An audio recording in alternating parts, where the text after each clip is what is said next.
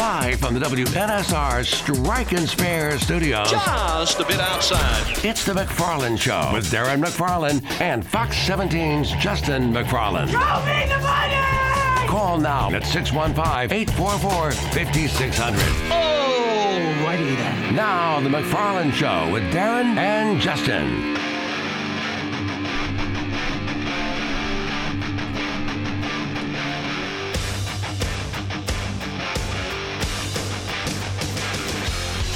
And a good Thursday afternoon to you, and yes, it is time for the McFarland Show here on Nashville Sports Radio. Happy Thursday afternoon to you. Hello, everybody. Darren and Justin here with you for the next 2 hours.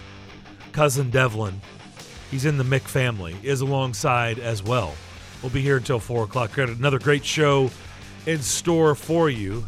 I also want you to be cognizant of the weather. Yes. We will try to be as well. If something needs to be passed along, we'll pass it along. Yeah, it is moving this direction, though, for sure. sure. A lot of high winds, some tornado warnings out there, tornado watches. And like I said, we'll keep a close eye on it. Looks like things right now, safe to say, to the west of us. Humphreys and Dixon County are the ones where the severe weather is right now. It is moving in the direction of the east. Unsure how quickly it's moving, but tornado warnings are on the ground right now in places like Dixon County and Humphreys County as well. So please, if you're in that area, maybe headed to that area. I would not. I would pull over and find somewhere safe to hunker down for the next 30 minutes or so and see if this will get past us here at some point. But we'll keep you up to date. The Boston Bruins are in town tonight. Juggernaut team.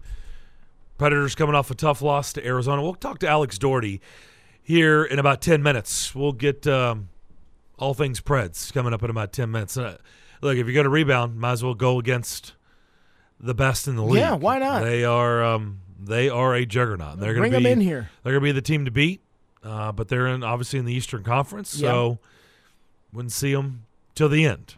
Okay. So that's the Eastern Conference's problem. But they're the Preds' problem tonight. Yeah, I'm about to say, not tonight. It's not tonight. But, I mean, tonight they're the Preds' problem. They got to win. They got to start winning some games, Darren. I mean, it's real simple. Yeah, they got to get these points, man. They do. I got a chance to catch up with my guy Craig Smith, who I got to know really well when he played for a long time with the Preds. Great guy. Absolutely. Great guy. And talked to him this morning after their skate. So we'll see tonight, 7 o'clock. Preds trying to rebound from a tough loss, bad loss to Arizona on Monday night at Bridgestone Arena. So it'll be a lot of fun. Had fun last night in Bellevue for Smashville Live. Yuso Parsonen and Tommy Novak were the very special guests. Very cool. Yuso Parsonen has the same birthday as me. Different he's years, much right? younger. Okay, yeah. He's 22. He's a bigger guy than I thought, man. And I mean, I knew he was a bigger kid, but I'll call him a kid because he still looks and feels like a kid to me. He's 22, yeah. But now when he shakes your hand, he feels like a grown man when he shakes your hand. You know how people, certain people, you know, as you've heard the saying, you can tell a lot by handshake. Oh, yeah.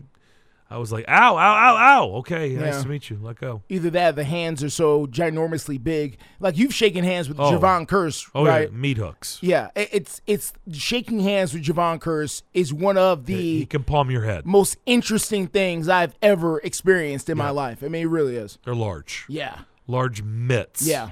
And we're not small people. No. And Javon Curse will swallow up your whole hand on a simple handshake. He's not even trying to be intimidating. He's just shaking your hand. Yeah, Hal Gill is like that as well. He's got mitts, big old meat hooks.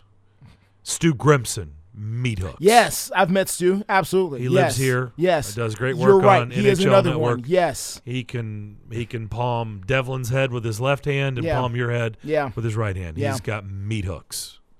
So, yeah, it is amazing. Like some guys just have huge hands. So we'll get into all things Preds with Alex Doherty. Coming up at 3 o'clock, we'll check in with Vince Ferrara, find out about the atmosphere last night in Knoxville. Nice win for the Vols. Nice. Number one goes down. Listen, there were people on Twitter last night smoking cigars, okay? I saw some of the don't pretend like you didn't see the cigar smoke on Twitter last night, and I'm like, yeah, I don't think that's how that works. But you know what? This is your That's moment. supposed to be after the football win, right? Hey, listen, that not in Knoxville last night. In Knoxville last night, it goes for the basketball too. Okay. Well, it's a good win, and we talked about it yesterday on the show, and what did I say when referencing the point spread to that game? Hey, Vegas is going, come on. they were enticing you. Come on. Yeah. Do it. The problem is, Do it. you don't know when they lying I dare you. and when they're being truthful. We're giving you points and the number one team in the land. Do it. Do it. And for all those who did, Yeah. you lost. Yeah. I'm telling you, it doesn't always work out that way. No. But so many times when you look at a line, you're like, I don't get it. Like, why? Like, why would that be happening? Why? Tennessee's lost 3 or 4. How is that taking? Alabama's number one team in the land. What are you talking about? You're giving them 3 points. Doesn't Why? make any sense. Doesn't make Why any would you do sense that? at all. Here it comes. Then you, and that's why they do it. Yep. By the way, they're pretty good at that stuff. They kind of know what they're doing. They have large buildings to prove it. They do. Tim Carver, sad to learn the passing Tim McCarver, of yes. Tim McCarver, 21-year MLB vet, of course, long-time broadcaster, and unfortunately has passed away. How old? 82? Is that right? I missed that part of the story. I was so busy reading up on the other things that he did. I missed how old he was when he passed. 1941. Yes, born, he's 81. 81. He was 81. Born October the 16th of 1941 in Memphis, Tennessee, right down the road. I don't know how many people know that. I did not know that. I didn't either. So that is actually, and come to find out here in the last few minutes since the story's been breaking of the death of Tim McCarver, there was quite a few things that I didn't really know about Tim McCarver until the last few minutes. So, actually very interesting career before the broadcast. After he spent so many years in the booth with Joe Buck calling all those World Series. Before that, he played 21 years in the MLB, including 1 year in particular in 1967 that I could not almost believe until I had to look it up to prove it. Everybody, in 1967, Tim McCarver finished second in the National League in the MVP race, in the most valuable player race. He finished second. Now, that year, Orlando Cepeda won the MVP. Now, McCarver came in second, but here's who came in third, fourth, and fifth. Roberto Clemente, Ron Santo, Henry Aaron. I've heard of those guys. Yeah. Those guys had good careers, didn't they? 2 or 3 of those. They were Two of the pretty good, three, weren't actually. they? Did Ron Santo ever get in? I think so. So all 3 of those guys Sound are like Hall of Famers. Yeah. All 3 of them. And then, by the way, further back on the list include names like, Lou Brock, Oh, yeah. Tony Perez. Sure. Pete Rose, Yeah. Fergie Jenkins, Ernie Banks. So it was a pretty good year for him. Yeah. Those are some big names in baseball. Yeah. Second that year. I remember the Tim McCarver. I keep saying Tim Carver. I don't know why. Tim McCarver. We're a Mick show. Come on, get it right. Darren, jeez. McCarver. Up the road. He's a Mick, too. Yeah. He was in the booth for the Arizona Diamondbacks, who I remember 2001. Was it 2001? They 2001, beat the Yankees, I think. Luis Gonzalez. The Game 7. They hit up the middle, Yeah. Game 7. Mm-hmm. He was in the booth for that. He was for that. Yeah. We both referenced before the show, we remember quite well whenever he ticked off Deion Sanders when he played for the Atlanta Braves. Yeah. And Deion poured the bucket of Gatorade or water, whatever was in that big giant bucket. Yeah. He poured over Tim McCarver's head, and Tim McCarver's like, real classy. Deion, real classy. If I can recall, I believe McCarver made some reference to him in the fact that he didn't like the fact he was playing both football and baseball. I thought. Yeah, I think that's right. he thought it was I think that's right. disrespectful to the game of baseball or disrespect for his teammates or something. Yeah. Something like that. Well, remember at that time he was flying. Remember he taking helicopters. did a and stuff. Falcons game and then took a helicopter and did a Braves game. Yeah. Well, and playing was in the amazing. World Series. Was amazing, right, in the World Series. You Right. would leave an NFL game and go to the World Yeah, Series. It's crazy. But yes, it was kind of a big deal back then. Back then. Definitely. And we don't really have that anymore. I miss guys playing, 2 sports at a high level. Bo Jackson. Yeah, Bo and Jackson, Brian Deion Jordan. Sanders, Yeah. Brian Jordan. Yeah, we don't do that anymore. We just don't get that There's too anymore. much money invested Yeah. in these guys now. especially the money in baseball. You want them out in a football field? Yeah, it's rough stuff now. Honestly, it's even hard all the way down to the level that my kid is in. Even in youth sports, whenever they want you. Everybody, Tim Corbin, we'll have him on a lot. We just had him on. He is a big proponent of two sports. They're fine. Less and less kids are doing it. Why? Because now they want you, it just really never stops. The machine never stops. That's too bad. I know. I know. Because each sport has its own lesson. But to keep up, if you take off to go do something else, you fall behind. Yeah. It stinks. Yeah. Stinks. All right, we'll come back. Alex Doherty, he doesn't stink. We'll talk Preds with him. We will do that next here on The McFarland Show, WNSR.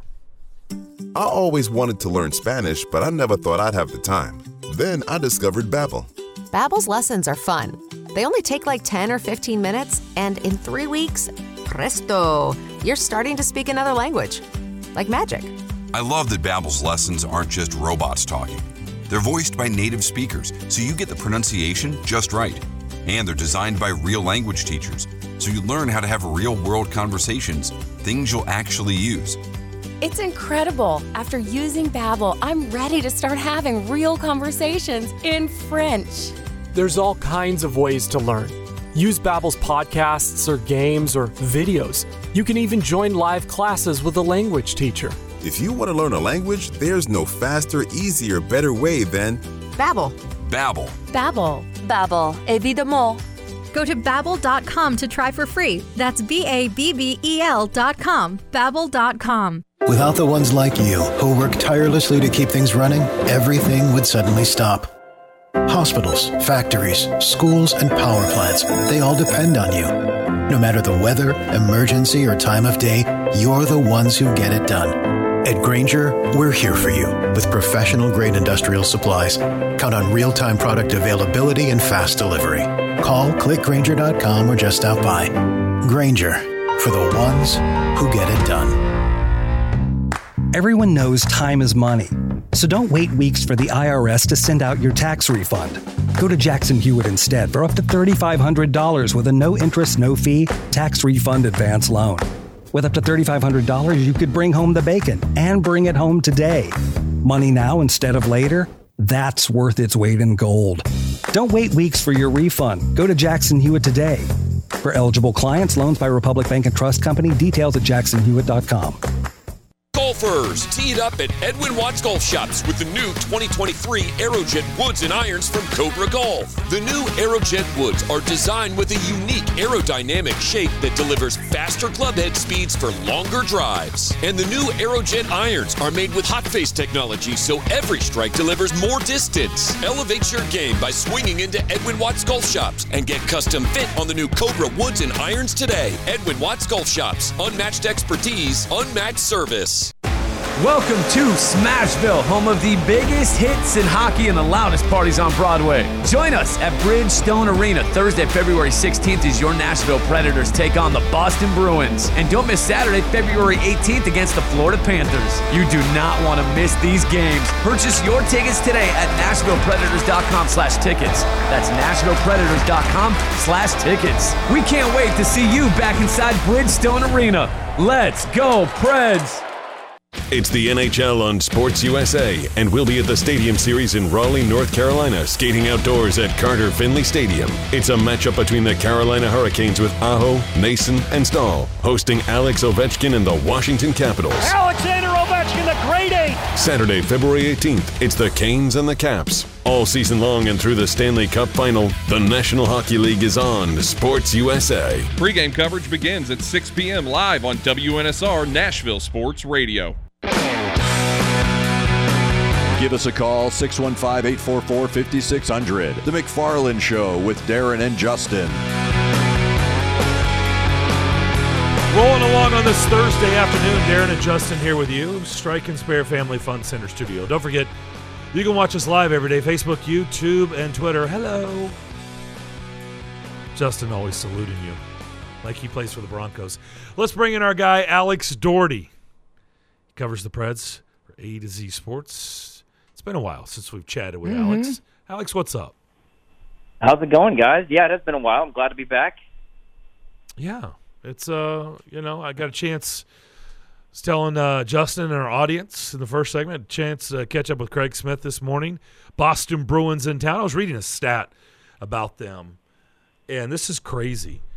They right now They have tied the NHL record for fewest games to reach 40 wins in a season. They tied the Washington Capitals 2015-2016. It took them 53 games this year to get to 40 wins. That's pretty good, isn't it? Yeah, that's impressive. I was looking at their I was looking at their schedule, and then I realized they only have 8 losses on the season. Do you know when the Predators got their 8th loss of the year? I don't know if we're going to want to hear this. Yeah, it's probably it was 14 November games. 10th. Yeah. November 10th at Colorado. That was their 8th loss. So it's been a few months. But I mean, I would say that this is probably the worst opponent that the Predators could face right now. I mean, if you were Oh, that's what I was going to ask you. No, seriously, that's what I was going to ask you. So you come off a loss to Arizona, which is bad, right? You have to beat Arizona at home. You have to come up with 2 points. And I was going to ask you, is it better to face a juggernaut because you have to be at the ultimate focus point to pull off tonight, or would you rather just kind of see another bubble team or non-playoff team, and you're not and then you're not playing you're not coming in with the same mentality? That's where I was going to go. So you say no. I guess it depends on your perspective. Yeah, I mean, if you are still trying to figure out if you can be a playoff team, I would say this is not the best team to play because, I mean, this team in their sleep could give you problems. I mean, they just have every position is working well right now. But, if you are on the other side and thinking, well, this is the time when the Predators need to decide if they're going to be buyers or sellers. We already heard from David Poile he's leaning towards selling anyways. He knows he's not going to be a buyer. Maybe this is the thing that pushes you over the edge. Well, the other thing is this. If you are a Nashville Predators fan and you are at all frustrated, and I don't know how you couldn't be, by this team, this current roster, this situation that they're in, the Boston Bruins are the antithesis of everything Nashville right now because not only are they just rolling and probably going to win the President's Trophy and probably a favorite to win the Cup, but their like roster management situation is even better than Nashville. So it's not like they're going to have to answer for all of this, in the coming years. I mean, they've also kind of solved their long-term issues. The only thing they have to worry about is how much are they going to have to pay David Pastrnak. They've got plenty of money in it to do that. They've got all their top defensemen signed long-term. They've got their role players signed long-term. They've got their goalies signed cost-controlled at least. Nashville is in the opposite situation. They have a kind of an average or even bad roster that they can't move. So I would say, just in terms of contrasting the two teams, the last thing Predators fans probably want to see is Boston come in here and beat the Predators, and then also, by the way, they have a better managed roster than pretty much anyone in the league. It's just going to cause a lot of envy and jealousy and hatred and anger. So, look, I certainly understand that mentality. I was probably going off of those 3 games against 3 really good teams, 3 playoff teams right before the long break, and how, we'll never know because they went into a break, how those 3 wins could have maybe, propelled them to, some momentum and really given them the confidence they needed, and it would have maybe led to a much longer winning streak. Again, we'll never know because they went into a long break and came out. And I was at that Vegas game. It did not go well. It did not look good. It did not go well. Well, it looked good the first 4 minutes, and that was about it. First 5 minutes, and that was pretty much it. But that's all. That was the reason I was asking because, those 3 wins were impressive. And so if you can beat a really, really good Boston team tonight, maybe and maybe they're going to need it because they better be rested up because they had a long break. And after that Vegas game, they got another long break before the Philadelphia game, and they're about to smash the gas pedal, and it is going to be full speed ahead until the end of the regular season. Yeah, and definitely. But I think the 3 wins before the break, you're right, did lead you towards, what could happen after this, if they could get on a roll.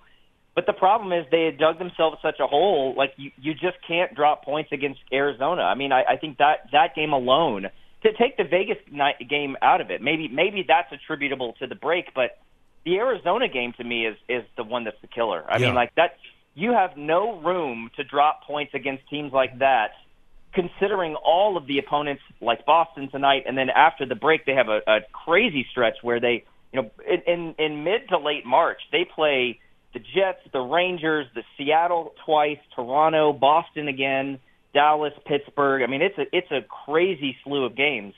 But that's after the trade deadline, so you have to decide now, whether you're going to sell. And I really think that it sounds crazy, but I do think it kind of comes down to just those few games after the break, and especially that Arizona game on Monday. So it's the middle of February. It's a short month, and March 3rd is the trade deadline. You've referenced it several times already with us, so let's go there. So you're right. General Manager David Poile did pretty much just tell us all they're not going to be buyers, which, it's not like I went, whoa, what? So, but the general manager said it, so we have to take note of that, right? That's coming from the horse's mouth. So he is putting that out there like, hey, don't look to be buyers, but could even be sellers. If that's the route that he ends up going, there's already stuff being written, stuff being put out there. But we'll ask you, what if he is going to be a seller, where do you think he's starting with selling, in your opinion? Give us a couple names. I do think that they will be sellers. I think it probably won't take much more than losing tonight, and then if they lose any of the next 2 games against Florida or Minnesota, 2 teams that are equal to them in competition. But yes, I do think that they'll be sellers, and there's been talk of defensemen. Obviously they can't move Roman Josi, and I don't think they would want to do that anyways. But people have mentioned Mattias Ekholm. I don't see that either. I think that Mattias Ekholm has been, first of all, he's been very good for you, and he's also been just a really solid staple for that team all year, or for the team all year. I don't think that they would move him. But Dante Fabro is the name that I look at and say that's the easiest to move, and the one that you could probably get something out of. So, what do you think you could get for him? A former first-round pick, still young in his career. What do you think's realistic? I think you could get a second-round pick out of him. I think you could get as high as a second. You can't get a first, but you could get a second-round pick out of him. Considering how he's played, the role that he's had, he can play on the power play. I guess they don't. The Predators don't do that, but whoever's getting him might want to try that. And that he's owed. He's an RFA, but he's owed at least a $2.4 million qualifying offer. So he's not cheap. He's not super cheap, but he is at least under your control for next year, and teams might be into that. I mean, I could see Toronto getting into that, Edmonton getting into that if they can't get Erik Karlsson. Any teams that are looking for top 4 defense help would be interested in Fabro. Let me tell you why I think they could get a first-round pick. Okay. One, you only need one desperate team, and you just named some good teams that are going to be desperate. They're going to say, hey, we're one solid defenseman away from, maybe that's our piece. That's our chip. What did the Predators give up for Lauzon? It was a second round, yeah. Okay. So if Lauzon can give a second for Lauzon, don't you think somebody would be desperate enough for a younger first-round pick? I think the general thought was that they overpaid for Lauzon. Okay. I mean, I don't think they should have given up more than a third for him. But you're right. You're absolutely right. It all comes down to the... Then you just need to find somebody to overpay, Alex. Yes, you need to find someone to overpay. Right, exactly. That is true. I think second is more reasonable for most teams, but if you get... Well, just because I mentioned the 2 teams, Toronto and Edmonton, you get them competing in a bidding war. You could drive it up to a first. That would be fine. I still also think that the cost of Fabro. I mean, if the team does not see him as just a rental for this year, if they want to keep him around for next year, the cost may be too high for what he brings. But yeah, I could see a first. I think it probably more likely as a second. Okay, now I'm gonna heat up the chair a little bit. Fabro's a little bit more on the low hanging fruit side. Fair. I'm not saying anything against your answer. I agree with you. And by the way, I agree with you totally on Ekholm. Like, I don't know. I hear people saying Ekholm, and I'm like, what? How does that? What does that do for you? I don't know what that does for the Preds. They got problems this season, and I don't think Ekholm is very high on the list of their issues. So my turning up the heat a little bit. Okay, now let's say there's a second move. Who's number 2 on that list? Well, I don't know that this is going to blow any minds either, but I would say you could probably trade Nino Niederreiter for a decent return, not a great one. I mean, he's a good, if not great, offensive player, signed through next year. He's been okay for the Predators, not really great. You think he's been okay? I think he's been better than okay. I mean, why has he just been okay? $4 million a year. I mean, I would have expected more than how many goals does he have right now? 12, something like that. Yeah, well, for a while he led the team in 14, goals. Sorry. 14 goals. Yeah, 14. He was stuck on 10 for quite a while. Yep. I mean, I just mean like he's not a difference maker in terms of, teams aren't going to have to prepare for him. I mean, he's been okay. $4 million a year is probably about right, and that's why I think they could get something for him. Do you think that he would make a big difference on next year's roster too? I don't think so. I mean, I don't even know if they viewed him as we're gonna build the future around him. I mean, he's 30 years old. It was like, let's see what we can get out of this guy, and his price was going down later in the market last year, so they brought him in. He's been fine. He's been perfectly fine. But I do think if you're looking at this team as a poor offensive team, which is what they are, you have to consider him a part of that. And yeah, he's got 14 goals, but that would be what, 7th on the Bruins right now, or 8th on the Bruins. I mean, that's not even close to a top performing offensive player. The other one. Well, that may be like 7th or 8th on most rosters that are scoring. So that's it. Yeah. The other option would be Mikael Granlund, but his value is just so down right now. I don't know that you would. You almost want him to get on a hot streak so you can get his value up a little bit. Okay, that's where I'm going. This is my last thing from my end. Okay, I would tell you, I don't have a problem. I would not with Nino. I think here's where I'm at with this. If you're going to be a seller, to me, I didn't say you could pull this off. You just brought up a great example. Alex, to me, it's time, if you're going to be a seller, it's time for you to try to move pieces that everybody knows what they are, right? They've been here long, and if nothing's changing, the results aren't changing, you're not going forward, you're either stuck in the mud or you're even regressing, then maybe it's time to change up the same faces, right? In other words, Nino's just been here for half of a season or a little bit of more guys that have been here for a good while. Like, you know what they are, you know what they bring to the table, and honestly, I would put Granlund in that category. I mean, you know what you're getting. He's been here long enough now, and I just think, to me, if you were going to be a seller, you're looking at guys like that, guys that have been here for a while, and it's just time to change some faces in the room. Do you agree with that? Yes, I definitely do. And Granlund, I think, would be the number one option there. His age, his cap hit the next 2 years after this one. But also consider this. With Forsberg out, who did they call up? Philip Tomasino. And the whole thing with him has been they didn't have room in the top 6. Well, when Forsberg comes back, if Tomasino is playing okay and they feel like they want to keep him up now, you're going to need room in your top 6. So one of those guys is going. Granlund is either getting out of the top 6, or you're trading him, or you're trading Niederreiter or someone else. So that would also make sense, logistically with your roster to move out a top 6 guy. Go ahead and just plug Tomasino into that role the rest of the year and on into the future. So you said something a moment ago about Niederreiter and the fact that he's 30. What is old in hockey? Oh man, it's shockingly young. It really, yeah. 30, I mean, it's a serious question for me. I'm serious when I say it, because I know some hockey guys are able to go for a very long time. It seems like longer than in other sports. They're able to play into their upper 30s or even 40s in certain cases. Yeah, it depends by position. I mean, forwards, it's pretty young. I mean, 30 is like is definitely approaching AARP status for a forward. Like, now, I'll give you for example. Sure. Craig Smith is a guy I Yes. love and adore.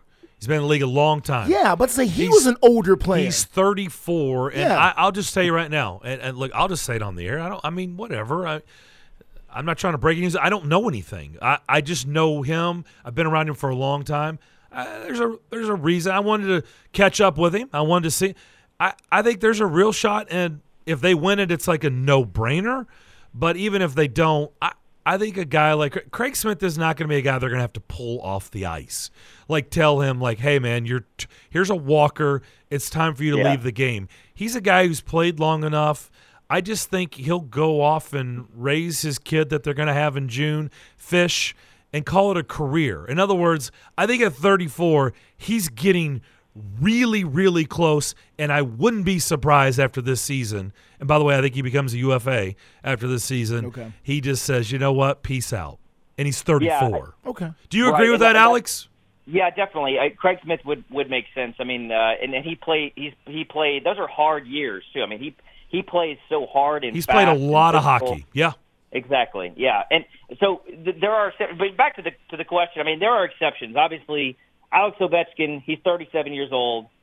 He's like probably got some years left. I mean, but he's different. He plays the game differently. So a Craig Smith or maybe another former Predator, Victor Arvidsson, not as long of a shelf life just because they play so differently. It's like running backs. I mean, the shelf life on those guys is just not as long compared to other positions.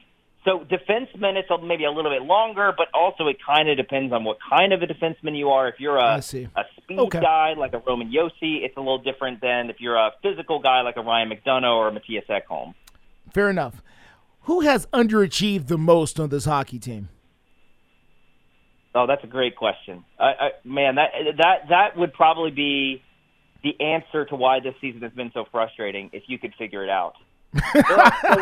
There are so many options. I mean, I'm gonna start with actually a name I just mentioned, and that would be a Ryan McDonough.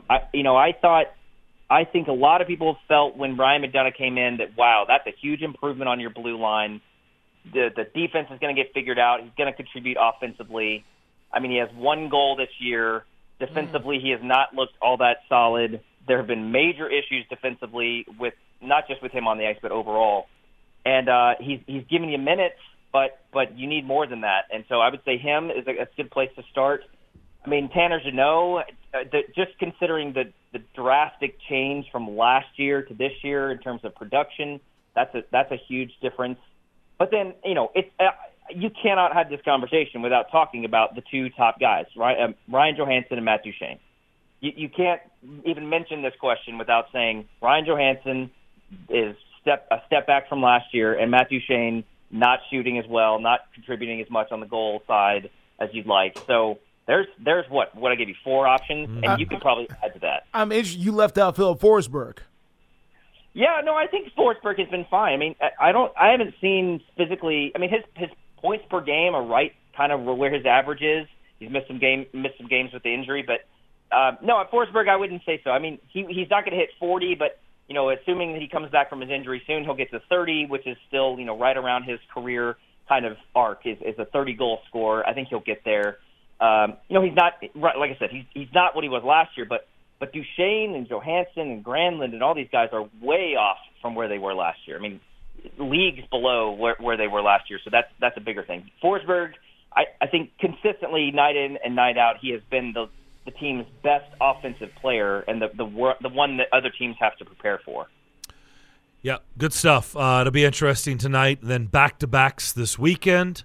Back-to-back matinee games this weekend, I believe. I know the Saturday one here is, and I think Minnesota is as well on Sunday.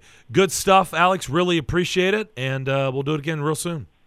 Absolutely, and everyone stay safe out there. We got some storms coming up. Oh, yeah, man. Yeah. Oh, yeah. Keep everybody in on that as well. Alex Doherty covers the Predators for A to Z Sports. Good stuff from him, as always. We'll come back. The rest of the hour open. We can take your calls. We can also talk about what we just heard. A lot of stuff to digest right there. 615-844-5600. Again, 844-5600 is how you can get in touch with us here on this Thursday afternoon. You're listening to The McFarland Show, WNSR.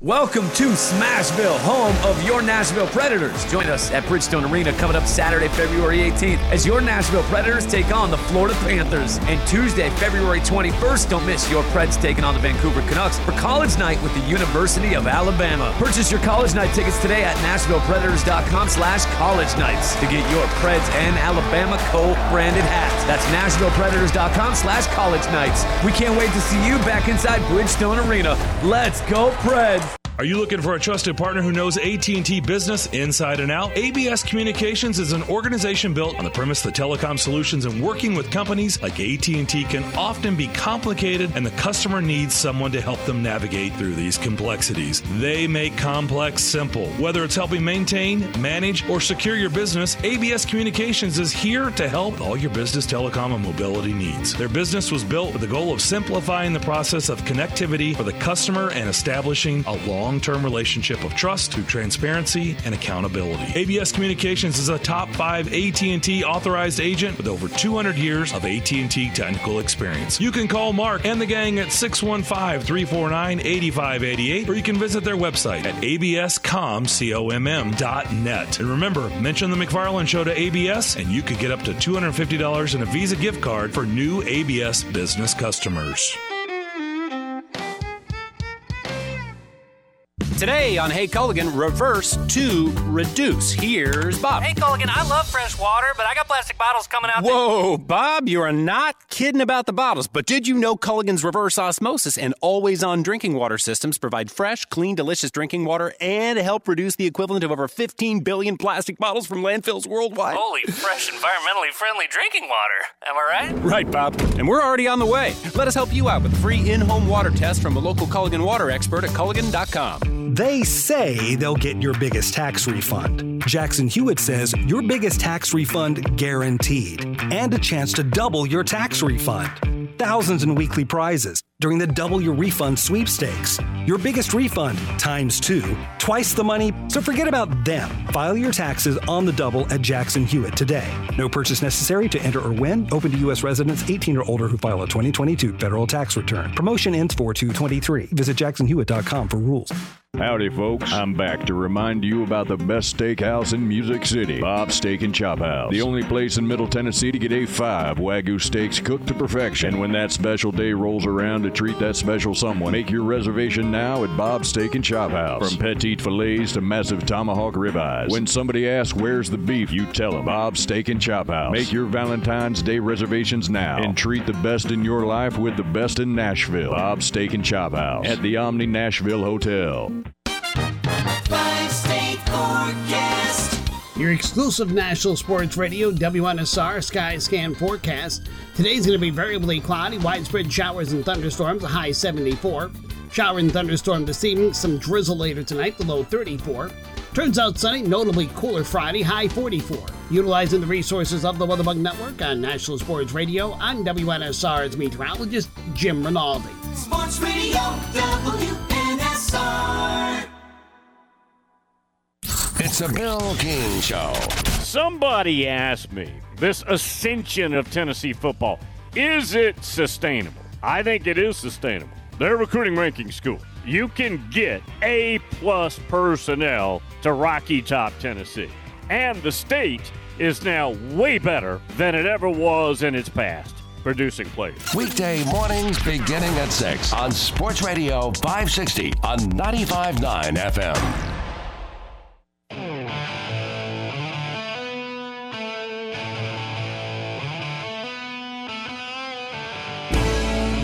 You're listening to The McFarland Show live on WNSR Nashville Sports Radio. 844-5600 is how you get in touch with us. Good stuff from Alex Doherty, covering the Predators for A to Z Sports. Anything new on the weather front here on this? No. things have calmed down a little bit, which is great news. The rain is starting to push its way in to town as we speak, into Nashville proper. If you're listening to us west of town, you've already experienced the rain if you're not experiencing it right now in a heavy way. But right now, the front of the storm is in areas like Kingston Springs and is making its way towards Bellevue, Belmead in the next few minutes. So we'll see. So David Poile came out this week and said, don't look for them to be a buyer. Not going to be a buyer. Okay. Could be a seller. I think, me personally, I've been around David Poile the whole time he's been here. David knows what he's saying, and if he's putting that out there, there's something to it. Yeah. Right? I mean, he's not just saying it just to say it. He's not just saying it to fill space. Okay. Okay. So if he's putting it out there, it means he's thinking about being a seller. Okay. Okay. Currently, they're on the outside looking in, where they've been most of the season. Outside. And 5 points out now. In. Yeah. And they got Boston tonight. So that's why I thought it was interesting where Alex thought if they were going to be a seller, like where do you begin to go with that? Yeah. Like how do you – and that's why I brought up, you just look at some of the salaries. I mean, Ryan Johansson has got – I was talking about guys that have been here for a long time. It's like, if you're going to be it's like, well – it's like, Nino, okay, I get that, but been here half of a season. But he just got here. And I actually like what he brings to the table, and he hasn't been here that long. I'm looking at if you've been having the same results, right, and nothing's really changing, don't you look around first with something that's been there for a while, right? Yeah. That's the way I look at it. Yeah. A guy like Ryan Johansson's got 2 more years after this season before he becomes a UFA at $8 million per. Is that a lot? Yeah, we know that, but $8 million a year in today's game, 30-year-old centerman, big body, guys, a guy who's done well in the playoffs, a guy who's known for playing well in the playoffs, has logged a lot of minutes in the league. I don't think it's crazy to think somebody wouldn't, and I don't even know if you're necessarily at this point going to like try to get something big in return. You may just want to get out from underneath that contract and free up some money for down the road. Yeah, for later on. Yeah. For making a move later. I don't think you look at it like, well, what can you get for it? Yeah. Well, I don't think it's really about that. Yeah. Sometimes it's just about getting out from under. I mean, the PK Subban trade to New Jersey was literally just getting out from underneath that contract. Yeah. Take a bag of hockey sticks, whatever you got laying around. Did they get some players? Yeah. But they weren't in it for that. Yeah. They were in it to just get out from underneath that contract. Get the contract off the books. They did that with Thomas Vokoun back in the day. Oh, wow. They traded him to Florida. Yeah. All right, one of my favorites. Sure. Traded him to Florida just to get out from underneath that contract. Mm-hmm. They were looking for somebody to take on that contract. Maybe that's what you do. Again, I don't know if you can do it, but I do wonder if you put those feelers out there, is a team that thinks they're one big centerman away from that being their piece to go all the way. You find somebody who's looking for a piece who thinks they're on the cusp of making something happen. And they're one piece away. And they'll get real hungry for that piece. And you only need one. Yeah. That's it. You only need one team. So that's just a name that I threw. I just think there are guys like that if you were going to be a seller, maybe you look at the guys that have been here a while, and if nothing's changing, maybe you look to start there if you can, right? If you can. Yeah. 615-844-5600. Let's go to Columbia. Nate is up next. Nate, welcome in. What's up, guys? I know this isn't a very popular thing for teams to do, and I already know that we're paying Kyle Turris till God knows when. But what if we try? Do you think Poile would be interested in retaining salary at all? Kyle Turris is going to get paid until 27-28, just to not to put people in a bad mood, or you, Nate. Oh, I knew it was a long. Yeah, it is 5 more seasons after this season at $2 million. Yeah, but with Duchesne and Johansson being on shorter contracts right now, would it make a little sense to ask teams to see if we could still retain $3 million of at least one of them, so it's a little more enticing to move them? Well, you can. David Poile doesn't really have history of doing that. I know other teams have, but David Poile, I mean, can you name all the moves he's done where he's retained salary to move guys? He's usually just found a suitor, somebody to take it on. So he does. There's not a lot of history in David Poile making moves like that, but yeah, it is an option. To your point, I know that he has said that they're not buyers. I'm not truly going to believe it until the day comes and the hours pass, especially 3 or 4 hours after the deadline hits, because we know there's stuff that comes in at the very last minute. But he just doesn't have a track record of either standing pat or selling. So I just don't have 100% confidence that he's going to do that. I will respectfully disagree with you and tell you I do absolutely believe him that he's not going to be a buyer. I think there's a reason why David Poile said that less than 3 weeks away from the deadline. I mean, I don't think he's just saying that just to say it and then go, whoa, wait a minute, I'll pump the brakes on that. I think he means it. I would be stunned if they're buyers. Stunned. Even if they went on a tear. Yes. You don't think he would give any consideration? I do not. No. That you're asking me. You're just asking me my opinion, and no, I do not believe there's a scenario that could play out from February 16th until March 3rd, which would have David Poile being a buyer. Say, Nate, I want to ask you something, sir. Who is the Predator player that you are most disappointed in this season? Nate, you with us? Man. Okay. Yeah. I mean, I think that was a segment of Saturday Night Live called Deep Thoughts. Yeah, exactly. I'm thinking because there's so many. Okay. So are you more? If you had to give one, if you had to have a one, who is it? It probably would be Duchesne, just because he was Poile's white whale, and he finally got him. And then I'm seriously wondering what Poile is thinking about Duchesne right now, since it took him so long to get him, and now that he's got him, he's like, yes. And then is he thinking yes anymore? Is he thinking, what have I done? That's interesting. Okay. Thank you.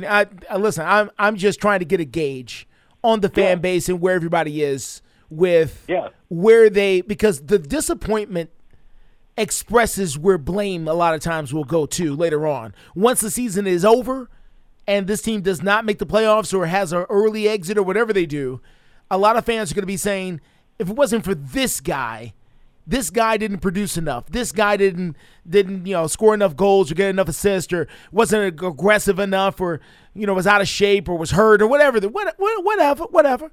I'm just trying to figure out where are fans going with how they feel about individual players, not just about the team. We know the team is hit and miss, but why is the team hit and miss? Well, they're made up of players, and what are the players on this team doing? And what you're saying is, in your particular case, Duchesne is the one that's supposed to have been doing a lot, but is not doing near enough. Based on how he's paid and based on how Poile has chased him. I was just talking to Darren about this. The pay, Darren, and we understand the pay versus the production. Who is getting paid versus the production they're putting out. And I don't have a good gauge on it in hockey because hockey's a little different. But it depends on what you were paying Matt Duchesne to do. And Nate, I'll follow up with you.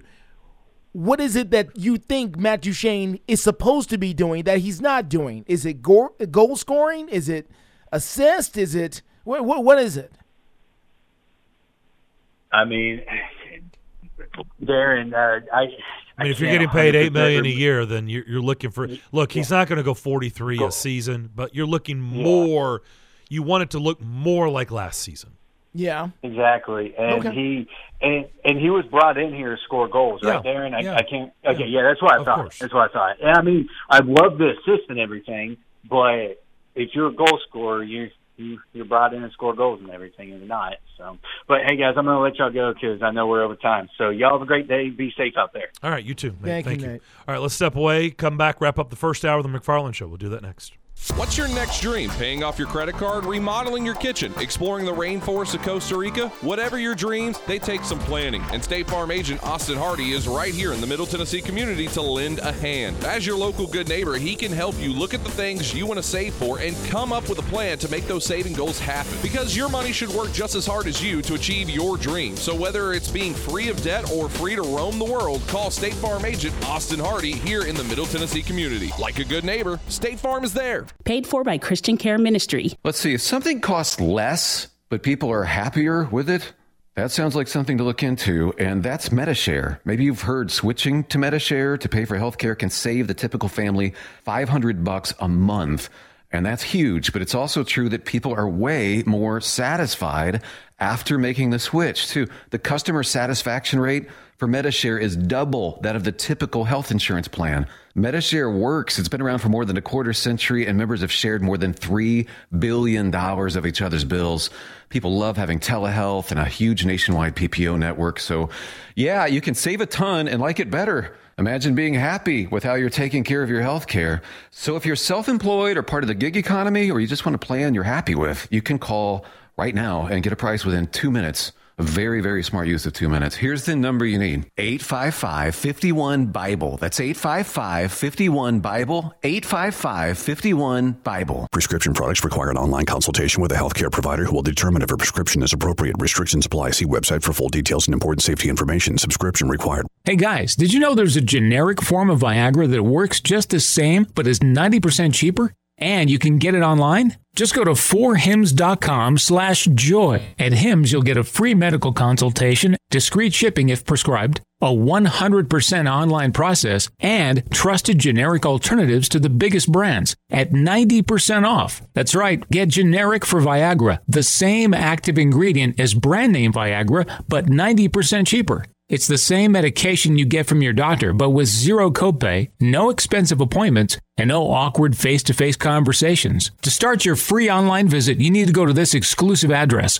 4hims.com/joy. That's 4hims.com/joy for your free online visit. FORHIMS.com/JOY. As a professional realtor in Nashville for more than 40 years, Richard Courtney is one of the city's top-ranked real estate brokers. He's also the author of 2 books and the real estate columnist for the Nashville Ledger. What does all of this mean to you as a home buyer or seller? Expert knowledge, guidance, and trust. Give Richard Courtney a call today at 615-300-8189. That's 615-300-8189. Or online at richardcourtney.com. This is the Greg Pogue and John Burton Show. The question was, what did I think of Rand Carter? You know what? I thought, Patton, I want to get your input on this too, went exactly the way I thought it would. I knew he was going to win the press conference. Got a really great personality, a great story. He's a guy you want to get behind and root for, and I thought he owned it. I thought he did a great job. Greg Pogue and News Channel 5's John Burton, WNSR, Nashville Sports Radio. Honest opinions, genuine conversations. The McFarland Show. Well, at East, we'll go to Knoxville. Check in with Vince Ferrara. Get the reaction from last night's win over number 1 Alabama. G-Pander 78 weighs in on Twitter. Says, I think to move Ryan Johansson, the Predators would have to retain salary, maybe like $3 or $4 million. Maybe that's true. That's to Nate's suggestion. G-Pander also weighs in on the Matt Duchene part. No one is touching Matt Duchene's contract because of the modified no trade that is at the end of the contract. You have a better chance of trading Fabro or Johansson. Duchene has 3 more years at 8 per after this season to be a UFA. And as G-Pander just said, a modified no trade. So tonight it'll be the Predators and the Bruins at Bridgestone Arena at 7 o'clock, and then a matinee game at 1 o'clock against the Florida Panthers on Saturday afternoon, early afternoon, and then they go to Minnesota on Sunday and play at 1 o'clock. So a couple matinee games over the weekend. On the weekend matinee. Oh, that's beautiful. It's a beautiful thing. Wow. All right. It's a good thing. And frees up the night. And we'll also talk about it does. I love it. And the other part is talking about Vance Ferrara. Vince Ferrara. I don't know what just happened there. Right. Vance, Tennessee, and Kentucky on Saturday. So we'll get the reaction of last night. And then next up, they get to go to Lexington on Saturday. And we'll see how much they can carry over this huge win and also avenge the loss at home. Yeah. Remember, that kind of sent them tumbling to begin with. I remember that game well because remember, we had a phone call. Volboy called in and said, "What do you think the chances are Kentucky beats Tennessee?" And I laughed. You did. And the only team that was laughing was Kentucky. Ha ha ha ha ha ha. You laughed, and I said, "Yeah, I did. I laughed. Laugh now, cry later." I laughed. So, I can't see Tennessee getting swept by this year's Kentucky team. This year's Kentucky team is – I know they had a big win last night, by the way, at Mississippi State. I don't even know how they did it. They had two guys not even available for that game, and they still found a way to win. This year's SEC has been – It has. Consistently inconsistent. Yeah. And so it wouldn't surprise me at all because I don't look at it as a season series. I just kind of look at it as where these teams are right now when you catch them for Kentucky and Tennessee. I mean – because some nights the buckets are falling and some nights they're not. I mean, it's really that simple right now. Because I didn't think Tennessee was going to go in there and beat Alabama last night, and there we are. So, I mean, was Alabama due to catch an L? Probably. Yeah. So, was this a good time and about the right mix? Yeah. Yeah. Vegas thought so. Sure. Yeah. Well, that's why. So, Saturday, Auburn coming here Saturday night, Memorial Gym to take on Vanderbilt. Yeah. I'm very intrigued by that. Also intrigued by Tennessee so many people and come Kentucky. Out for that. It's going to be a great college basketball weekend. Yeah. For teams that we're talking about in this market, for sure. All right, that is going to do it for this hour. We will come back and get the reaction and see what last night's atmosphere was like. We'll even ask him about the cigars. We'll check in with our man, Vince Ferrara. We'll do that to kick off the second hour of the McFarland Show here on Nashville Sports Radio.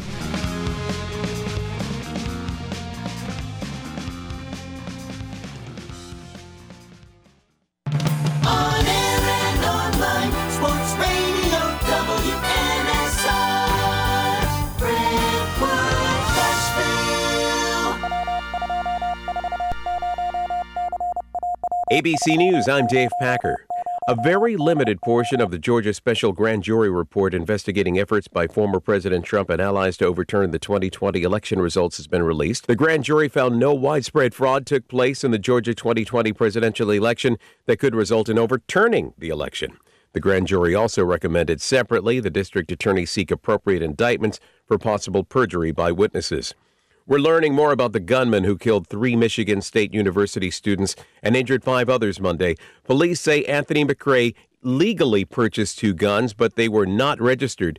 Michigan State Police Lieutenant Rudy Gonzalez says they also conducted a search warrant at McRae's home. At the residence, a cell phone was collected, journals of sorts, miscellaneous writings, and fired 9mm casings. Police still don't have a motive. Today, President Biden is undergoing a second physical since taking office. The president, who's 80, is weighing another bid for the White House. This is ABC News. I'm Martin Hoke, the inventor of Navage Nasal Care, and I love Navage. I've told you about how your nose is the body's air filter, that Navage's powered suction will help flush out allergens, viruses, mucus, and germs, and that Navage will help you breathe better. But what do other people say about Navage? Like Tara, quote, "My doctor wanted me to do saline rinses for my allergies, but I've never been able to successfully use a neti pot. Navage uses suction power, so it's foolproof. There are nights when I'll have particularly bothersome allergies. I'll bust it out, and the results are immediate. It's such a relief. It's become a lifesaver." Unquote. She's one of over 100,000 online reviews praising Navage, the all-natural solution trusted by over 3 million people to help you breathe better, sleep deeper, snore less, and stay healthier without drugs. Navage is available at Walmart, CVS, Walgreens, Target, Rite Aid, and online. Navage, N-A-V-A-G-E, clean nose, healthy life. WNSR, Nashville Sports Radio. Hey, you know it's a leap year, right? No, the next leap year isn't until 2024. Nope, it's this year. I can prove it. Here, play this new instant game from the Tennessee Lottery. Okay. Woohoo! I won! See what you did there? I jumped up and down? No, that was a leap. Don't miss your chance to jump for joy this February with our newest instant games. You could win up to $5 million. The Tennessee Lottery. Game-changing fun. Please play responsibly. And now, some big news from WINN. The new February instant games from the Tennessee Lottery have arrived. Now, for some bigger news, there are 4 new exciting games to choose from. And now, for our biggest news yet, you could win a top prize of $5 million. Make a break for fun today with February instant games, only from the Tennessee Lottery. Game-changing fun. Please play responsibly. Listen. You can't handle the truth. It's about to go off. Live from the WNSR Strike and Spare studios. Just a bit outside. Now back to the McFarland Show with Darren McFarland and Fox 17's Justin McFarland. Show me the money! Call now at 615-844-5600. Oh, righty there. Now the McFarland Show with Darren and Justin.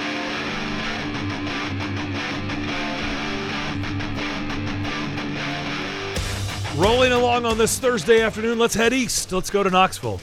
Check in, get the reaction from the Vols' victory over number 1 Alabama. First time the Crimson Tide have been number 1 in college basketball in 20 years. It didn't last long. Good win by Tennessee.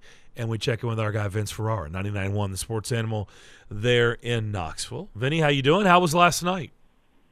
Good voice. It was loud. No surprise there.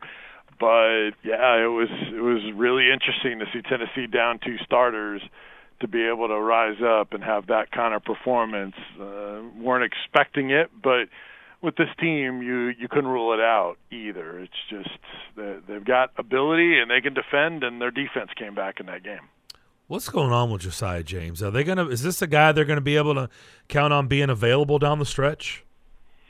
If it was what he was hurting from a knee prior to or earlier this year where he had the setback and had to lose time, then I would say, ooh, this can be chronic. But he turned his ankle in the Vanderbilt game, so it's different. I was thinking about this today.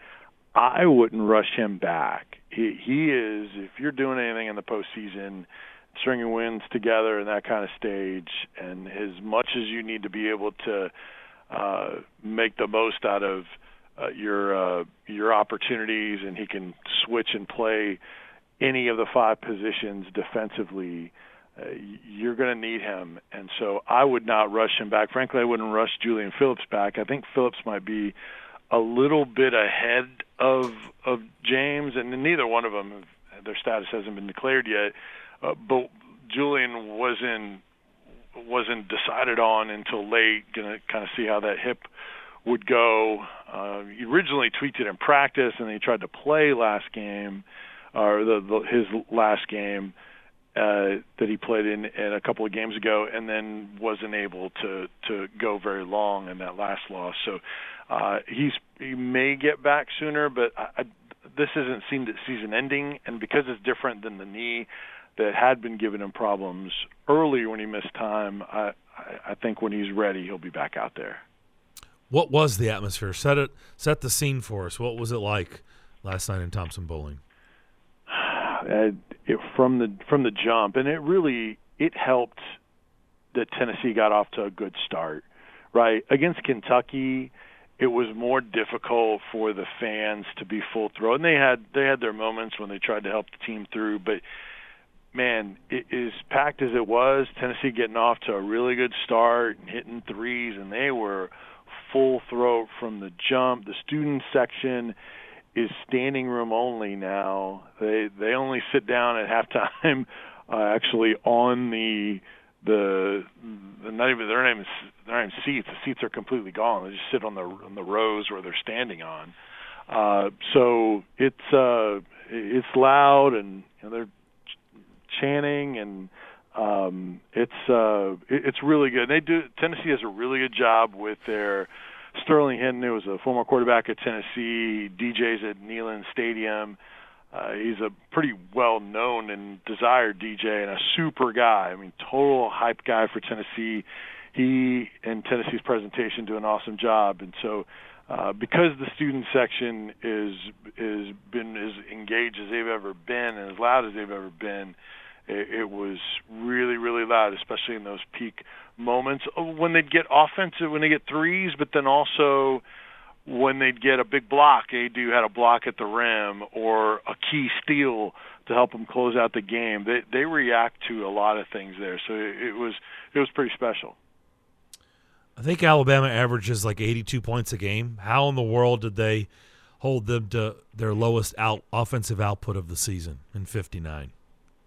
It was as good of a defensive performance as I can remember in a while. I don't want to make ever declarations. A lot of basketball. Seeing it in person was impressive.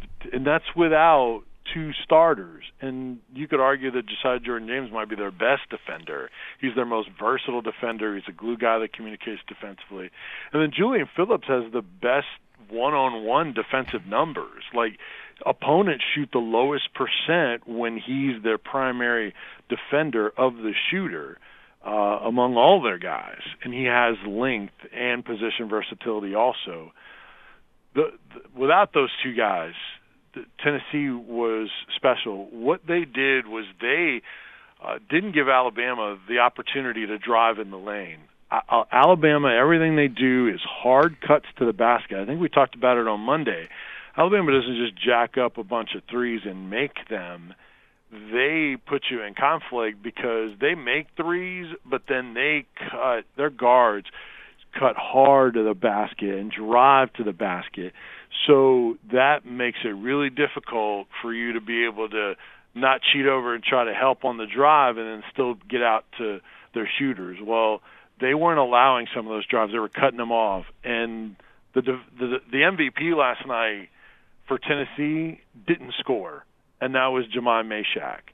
As impactful a 27 minutes of no points, 3 rebounds as you will find in college basketball this year. He got the primary assignment on Brandon Miller, and Miller is going to get some of his, and he did with 15 points and 10 rebounds. But, man, Miller is capable of so much more, and they frustrated him and they frustrated Alabama's guards. Nate Oates said afterwards in the postgame, we weren't prepared for their physicality. We tried to emulate it in practice with our scout team, and you can't. They have different personnel, so you can't replicate that in practice. And so their physicality is one of the differences, and they frustrated our guys. We didn't handle it well, and they got under them. And Tennessee, Alabama was not prepared for Tennessee's physicality, and the officiating helped because they weren't calling every little bit of body contact, and Tennessee took advantage of that. Tennessee was tremendous defensively and getting out to the shooters and not allowing those drives. It really frustrated Bama. They still got some of theirs, but to hold that team to 59, like you said, Darren, man, incredible. And they're able to turn Alabama over. I know Alabama fans are thinking, yeah, if we don't turn the ball over, then we don't lose that game. Tennessee had a lot to do with that. It wasn't the unforced. And the unforced sometimes comes after you're really grinding just to try to get some space and you try to make something special happen. Tennessee outscored Alabama in points off turnovers 26-2. Nate Oates said that was a difference. That was more than the margin of victory there for Tennessee. So I saw on Twitter, Vince, there was some cigar smoke floating around the arena last night. Did you notice some of that? I didn't notice it. It wouldn't surprise me if it was fans. The media joked with Rick Barnes after he was done with his postgame, like, hey, you going to get a cigar? He's like, no, we got still a long way to go. We got a long way to go. I mean, Of course, even if he did, he wasn't going to say, "Oh yeah, I'll light one up right now."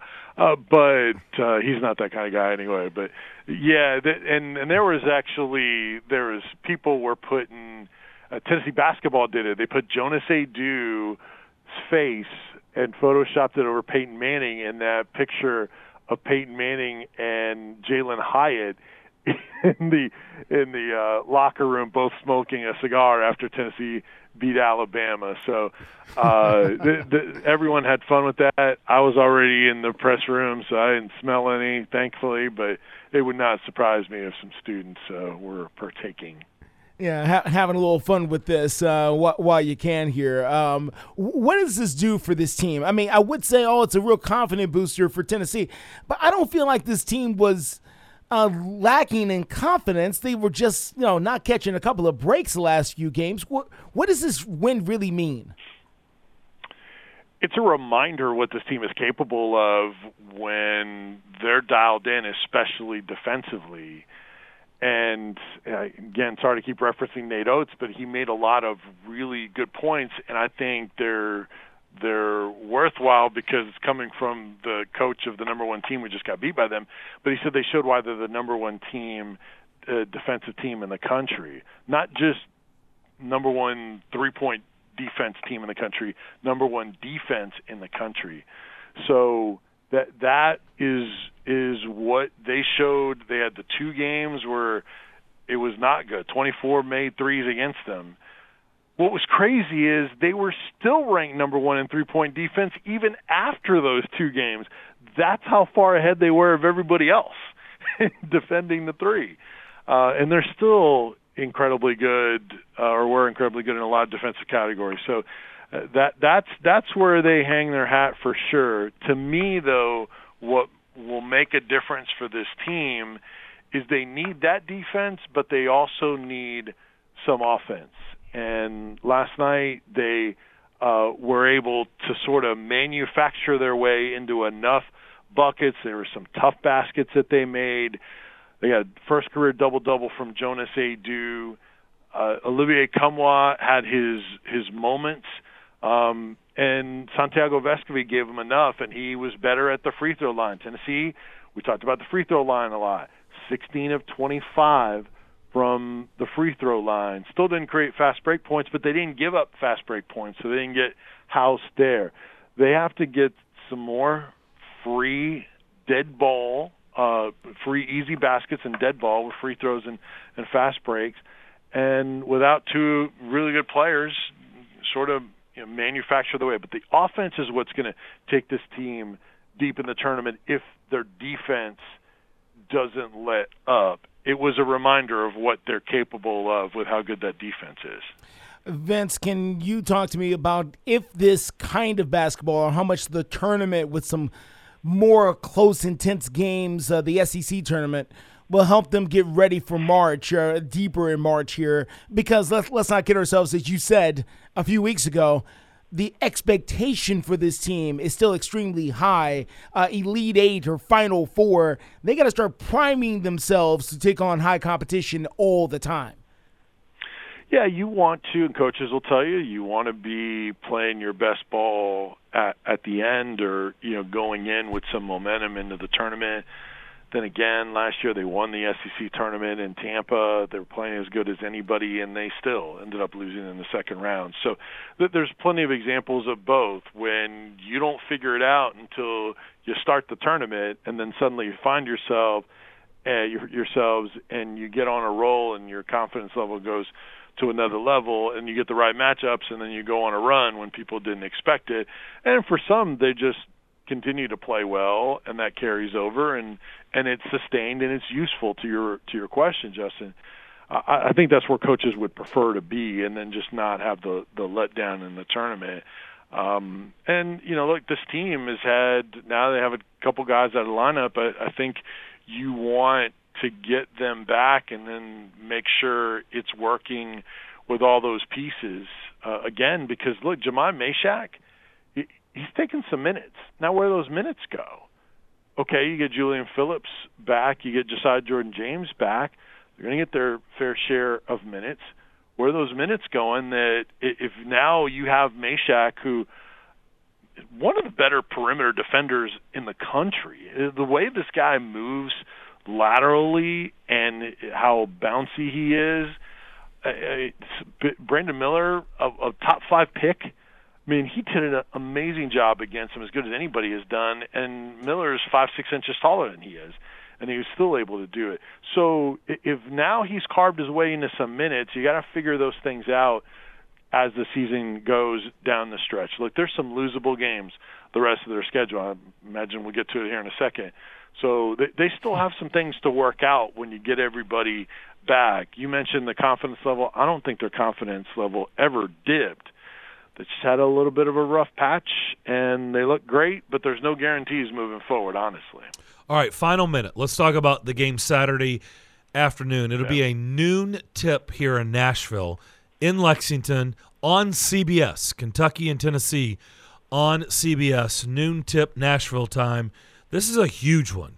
Obviously, Kentucky went into Knoxville and shocked everybody on that Saturday game where they really controlled the game and got the win. How can Tennessee keep the momentum going from last night's victory, carry into a win that they need? I mean, they need to beat Kentucky on Saturday in Lexington, but it won't be easy. Absolutely, because now there's a little bit of a log jam there for 3 through 6, or at least 3 through 5 for the SEC tournament. These games matter, and the head-to-head matters. And Kentucky's already got one in their back pocket over Tennessee. If they beat them again Saturday, they own any tiebreakers if their record is the same. And guess what will be the case? Their SEC record will be the same. If Tennessee loses to Kentucky and Auburn beats Vanderbilt on Saturday, Auburn's record is the same as Tennessee. So Kentucky would hop Tennessee. Tennessee would have the tiebreaker over Auburn. But now Tennessee is looking at a 4 seed with only maybe a tiebreaker lead to fall out of the top 4 in that double bye, which is very important. So there's not a whole lot of margin for error here. Kentucky's going to be certainly very motivated. They're trying to get into the NCAA tournament, much less their seeding in the SEC tournament.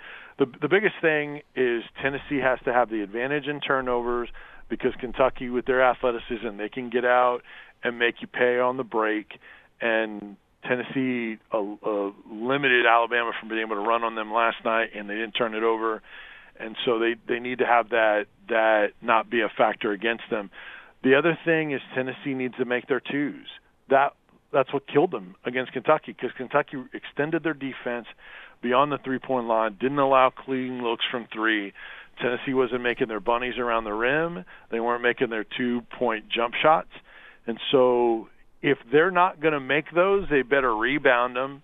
And you have Oscar Tshiebwe to deal with there on the glass as well. So those are a couple of keys: is the turnover margin, their 2-point shooting, and then rebounding in case you're not making those twos. And I would expect a much better and closer performance for Tennessee versus what we saw at Thompson-Boling Arena. All right, good stuff. We'll see how it all shakes out on Saturday. We'll talk about it on Monday with you. Thanks for joining the show. Have a great rest of your day. All right, you guys are the best. Appreciate you. Vince Ferrara, 99.1 The Sports Animal there in Knoxville. Big one coming up Saturday in Lexington. Like I said, a noon tip on CBS, Kentucky and Tennessee. Phone lines open. We're wide open the rest of the hour. You can take us home here on this Thursday. 615-844-5600. 844-5600. Whatever you want to get into. By the way, there's thunderstorm warnings here in Davidson County until about 3:30. It's coming down in buckets here at the station. Be safe if you're out there on the road. But we'll take phone calls and more discussion here on the McFarland Show next.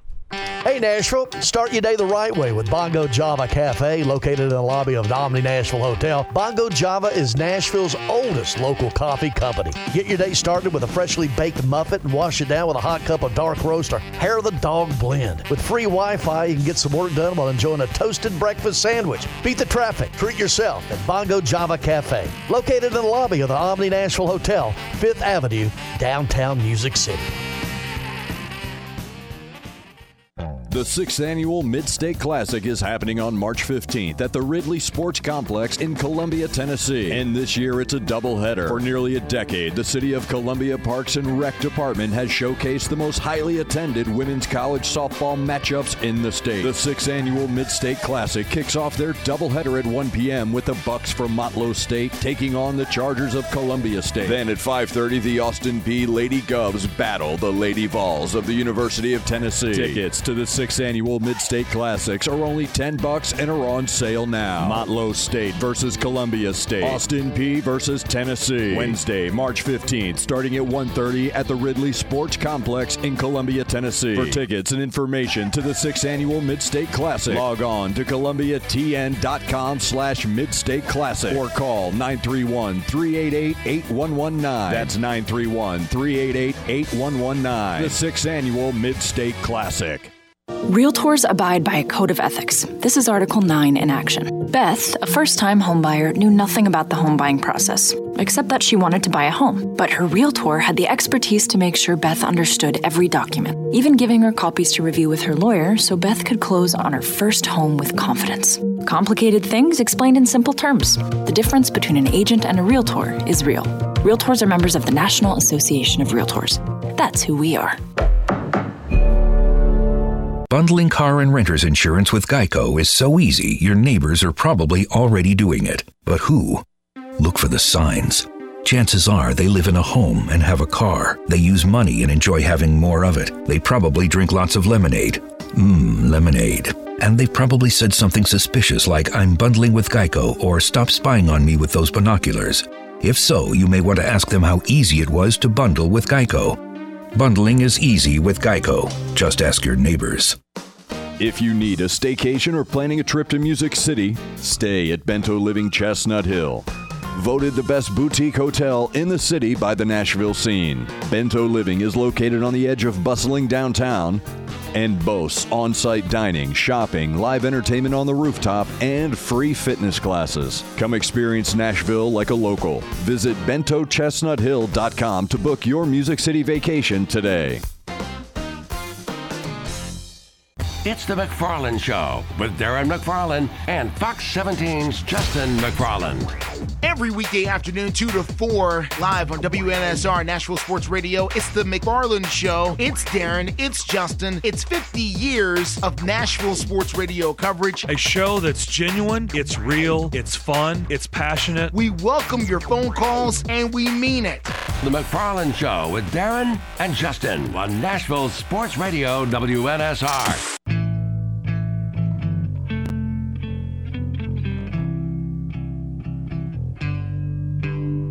Welcome back to the Strike and Spare Studios. You're listening to The McFarland Show with Darren McFarland and Fox 17's Justin McFarland.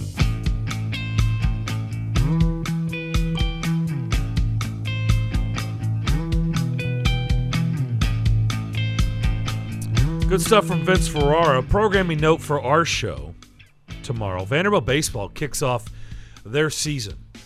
3 o'clock first pitch, 2:45 pregame.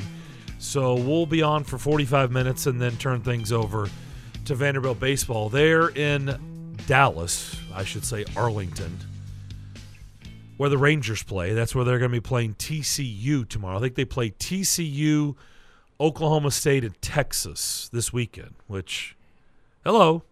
Yeah. That's not bad. Yeah. Which, you know, this is now Tim Corbin and Vanderbilt. They're no strangers to these type of tournaments. And then they'll come home, I think, next week. They've got, I think, a Tuesday, Wednesday home game. Yeah. And then I think they host UCLA next weekend. I think that's right. Okay. I'm not sure why UCLA will be coming here. Well, you know, why can't they like Nashville? What happened? Well, because it's February. What do you mean? But what happened? They're in L.A. They are in L.A. It's warmer. It is warmer. It's not raining. In theory. Well, how do you know it's going to be warmer? You don't know what it's going to be like here. In L.A.? Oh, here. It could be warmer here. Well, you're right. Day to day. Tomorrow, the high is supposed to be in the 40s. Yeah, lows in the 20s. Yeah. Yeah, it's like that. Back to the cold again. We had what, 7? We've hit 70s this 72 week? Earlier today. Yeah. And the rain came through and not anymore. Even though the rain situation is improving greatly, the storms are calming the closer they get to Nashville. Doesn't mean you won't see some lightning or thunder. I'm just saying. Like you just heard. It's not as bad as it could be. Yeah. 615-844-5600 is how you get in touch with us. I just saw where Alvin Kamara, the grand jury has indicted Alvin Kamara and 3 others for an alleged beating at a Las Vegas nightclub last year. Ooh. An alleged beating? Yep. Yeah, that's not good. So there'll be another, what was it I saw? Another round in March, is that right? So I don't know. I don't know what that means for Alvin Kamara. It means more attorney's fees is what it means. Yes, it does. It means more billable hours. Alleged beating in a Las Vegas nightclub last year. Okay. So he has been indicted. You know, it's just one of those things. Although we don't hear about problems in nightclubs as much as we used to here in this business. So Alvin Kamara in Las Vegas, and a couple players have gotten out there in Las Vegas, and things happen, and they don't always stay in Vegas. No, there was an incident with a Titan. Former Titan. I didn't want to go all the way back there, but okay. It was at a night. It was Las Vegas nightclub. It was. It did. Strip club. Whatever.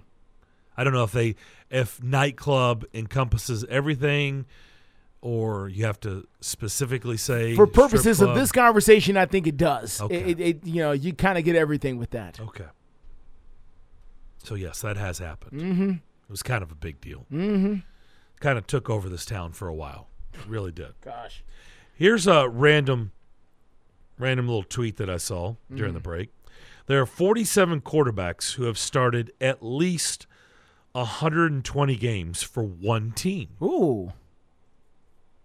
Okay. 47 that have started at least 120 games for one team. The 3 of the 47 who have the lowest winning percentage with those teams, I'd be curious to see if you have any idea. Lowest winning 1 percentage. Former, 2 current. How about that? So 1 is a former, 2 are current quarterbacks. 3 of 47 that played at least 120 games. That's a long time in the NFL. It is. With the same team. Same team. Have the 3 lowest winning percentages in that group. 120 games. Yep. 120 games is at least 8 years, if my math is right. Yeah, because you need to go on the premise of basically 16 games. Yeah. Yeah, so, there we go. So, who's been with a team at least 8 years with the percentage and the winning? And they were crappy. And they weren't good, but they lasted for 8 years. I'm like, I want to. My first initial statement is Derek Carr, but I don't think Derek Carr played for the Raiders for that long, so I don't know if he qualifies there. Stafford. Devlin says you say Derek Carr. Stafford, definitely, but I guess Stafford. I'm thinking about it, with his former team, the Lions, not with his current team. But you're right. The way the question was phrased, he would definitely qualify for that. So I have to switch my brain. So, yeah, Matthew Stafford is definitely one of them, I would think. I have another guess as well. So this show is pretty smart because those 2 are correct. Those are the current players. Matthew Stafford, Derek Carr. Interesting. Yeah. Yeah. So you said you have another guess, and who's the former? If it wasn't Derek Carr, I was going to say Andy Dalton, but I don't know how long he played for the Bengals and what their well, he played played 8 years, yeah, for sure. I know this is going to sound crazy. Yeah. Tell him, Darren. Andy Dalton actually did a lot of winning. Tell him, Darren. Right, didn't win in the playoffs. No. But he did a lot of winning. Tons. They were a team that was vying for a division title or getting into the playoffs. He just couldn't win a playoff game. He couldn't win a playoff game. That was the knock on him. Yeah. Just couldn't win a playoff game. But they were for a long time, very like potent. Andy Dalton was actually a successful quarterback. It's hard to think of quarterbacks who have been on the same team for 8 years. Right. And be bad. Unsuccessful. Yeah. Right. Yeah. And be bad. Yeah.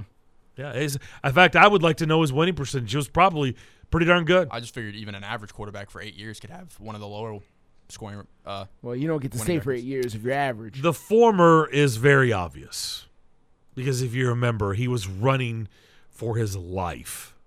That would be Daddy Manning? Yes. Archie Manning. Archie. Yes. Almost called him Eli. No, He not was- Eli. they Daddy were- Manning. They were called the Aints, okay, not the Saints. Paper bags. They were called the Aints. And so he was running for his life most of his career. So, yes, Archie Manning was the former. Derek Carr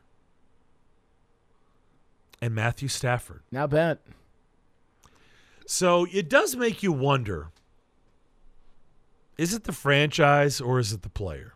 Right? Yeah. Because Matthew Stafford gets the hell out of Detroit, and what does he do? First year. Wins the Super Bowl.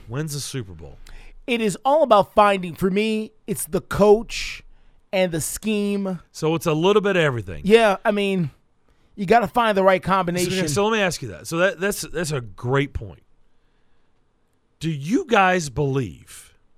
I'm trying to let me give you an example. Okay, so let's take Derek Carr out of Las Vegas. Mm-hmm. Insert Las Vegas as who, or maybe back then, how long they've been in Las Vegas? It would have been Oakland, who initially drafts Patrick Mahomes. Yeah. Does Patrick Mahomes have the same success with the Raiders that he's had in Kansas City? Possibly. It depends on who the coach was. So I know John Gruden was the coach for a little while, but before John Gruden, who was the first? Yeah, because John Gruden wasn't the first. Did he only start in Las Vegas, or did he start the last year in Oakland before they moved? Because this is what year? Oh no, in Las Vegas. No, Derek Carr was definitely in Oakland without question.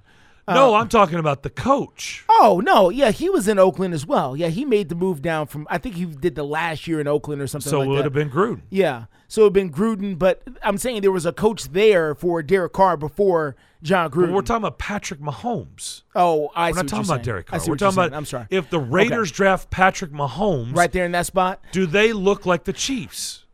Possibly. Because you said it depends on possibly the whole setup. Possibly. Not just the organization, the coach, everything. Possibly. If you have somebody with a good enough offensive for me, it's about offensive imagination and willingness to change and be flexible around the tools that your quarterback has.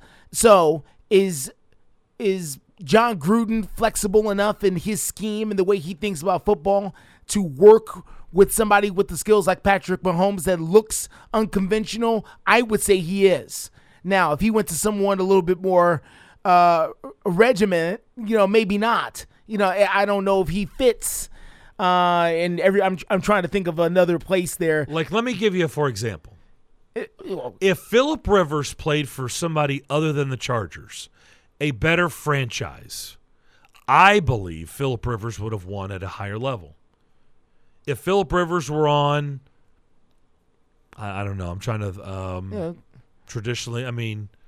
Teams that were good the whole time during Phillip Rivers. If he was with the Steelers? Steelers. There you go. Ben Roethlisberger. Instead of Ben Roethlisberger, insert Phillip Rivers. You would think I don't think it really changes. Good. Yeah. I don't think. Might be I don't better. think this. I think this. I agree with you. It might be better. I agree. I think it would be better. Might be better. I think Ben Roethlisberger doesn't have the same success with other organizations. Yeah. But see, here's another one for you. How about this pairing? What if Bill Belichick gets a hold of Patrick Mahomes? What do you think that is like? See, and the no-brainer in your mind goes, well, of course that would be phenomenal. Would it really? Yeah. I don't know. Why?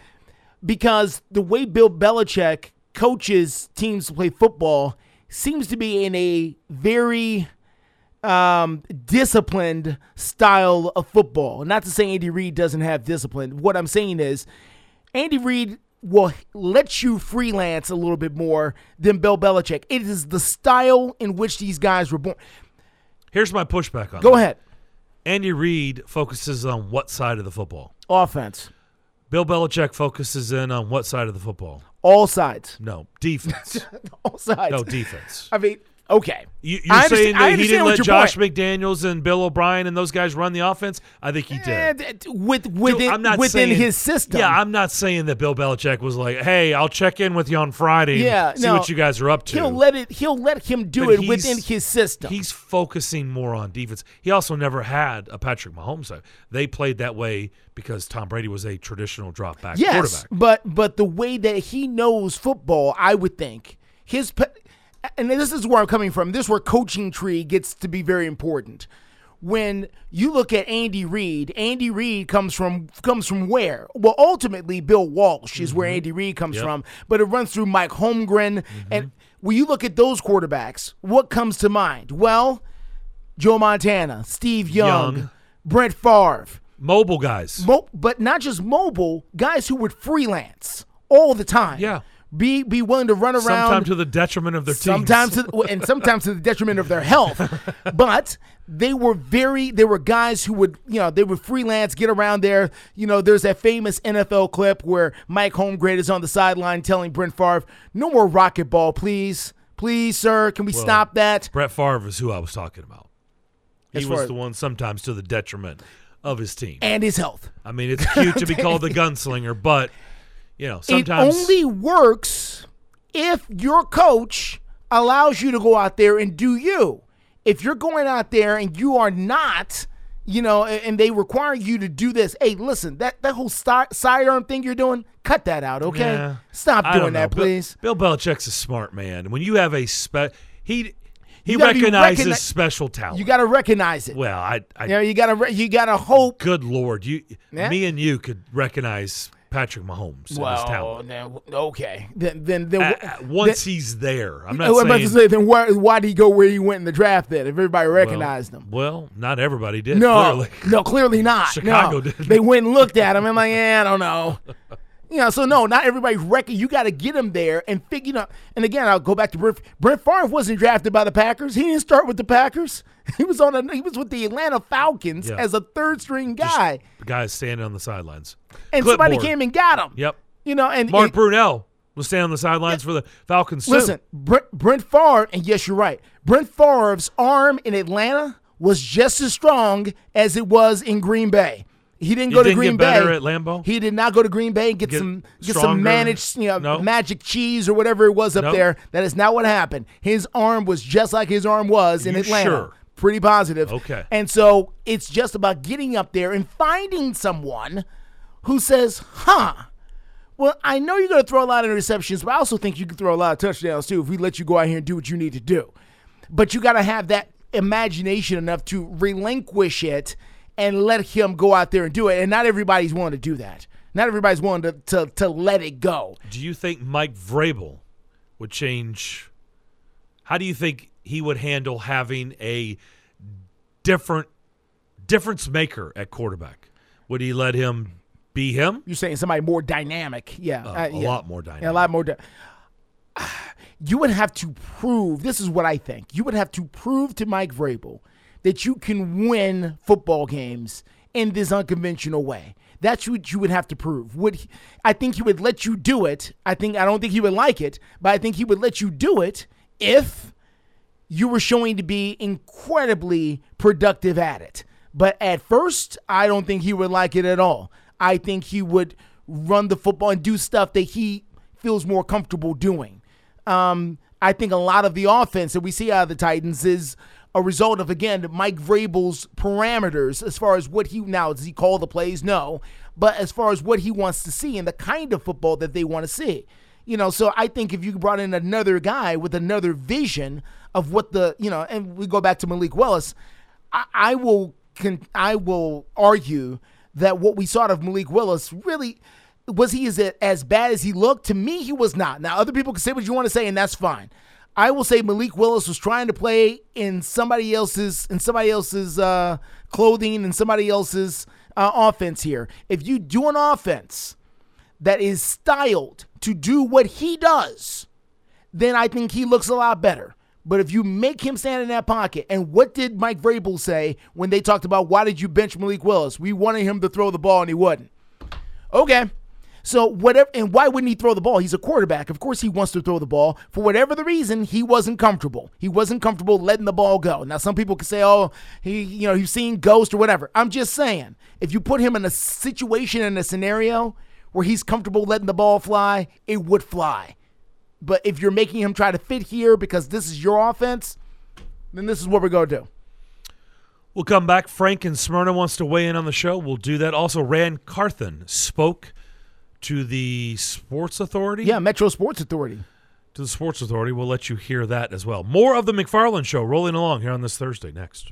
Nashville's first curling venue is here at T-Line Nashville. Come check out T-Line Nashville and experience the world's fastest growing winter sport today. Curling is a fun and simple sport that's a perfect outing for friends, corporate events, families, or parties. T-Line also has classic bowling and modern bowling mini games. With over 20 HD TVs, you can come watch your favorite teams and some of the best food and drinks here in Nashville in the large bar and grill area. They also have an outdoor area with a fire pit, and you can't forget the live music. T-Line Nashville is a one-stop shop for a great night out. Located at 106 Duluth Avenue and online at tlinenash.com. You can book your party now or give them a call at 615-439-1024. That's 615-439-1024. And make sure you give them a follow on Instagram and Facebook at T-Line Nash for all the news, events, and updates. T-Line Nashville. Nashville's first curling venue is here.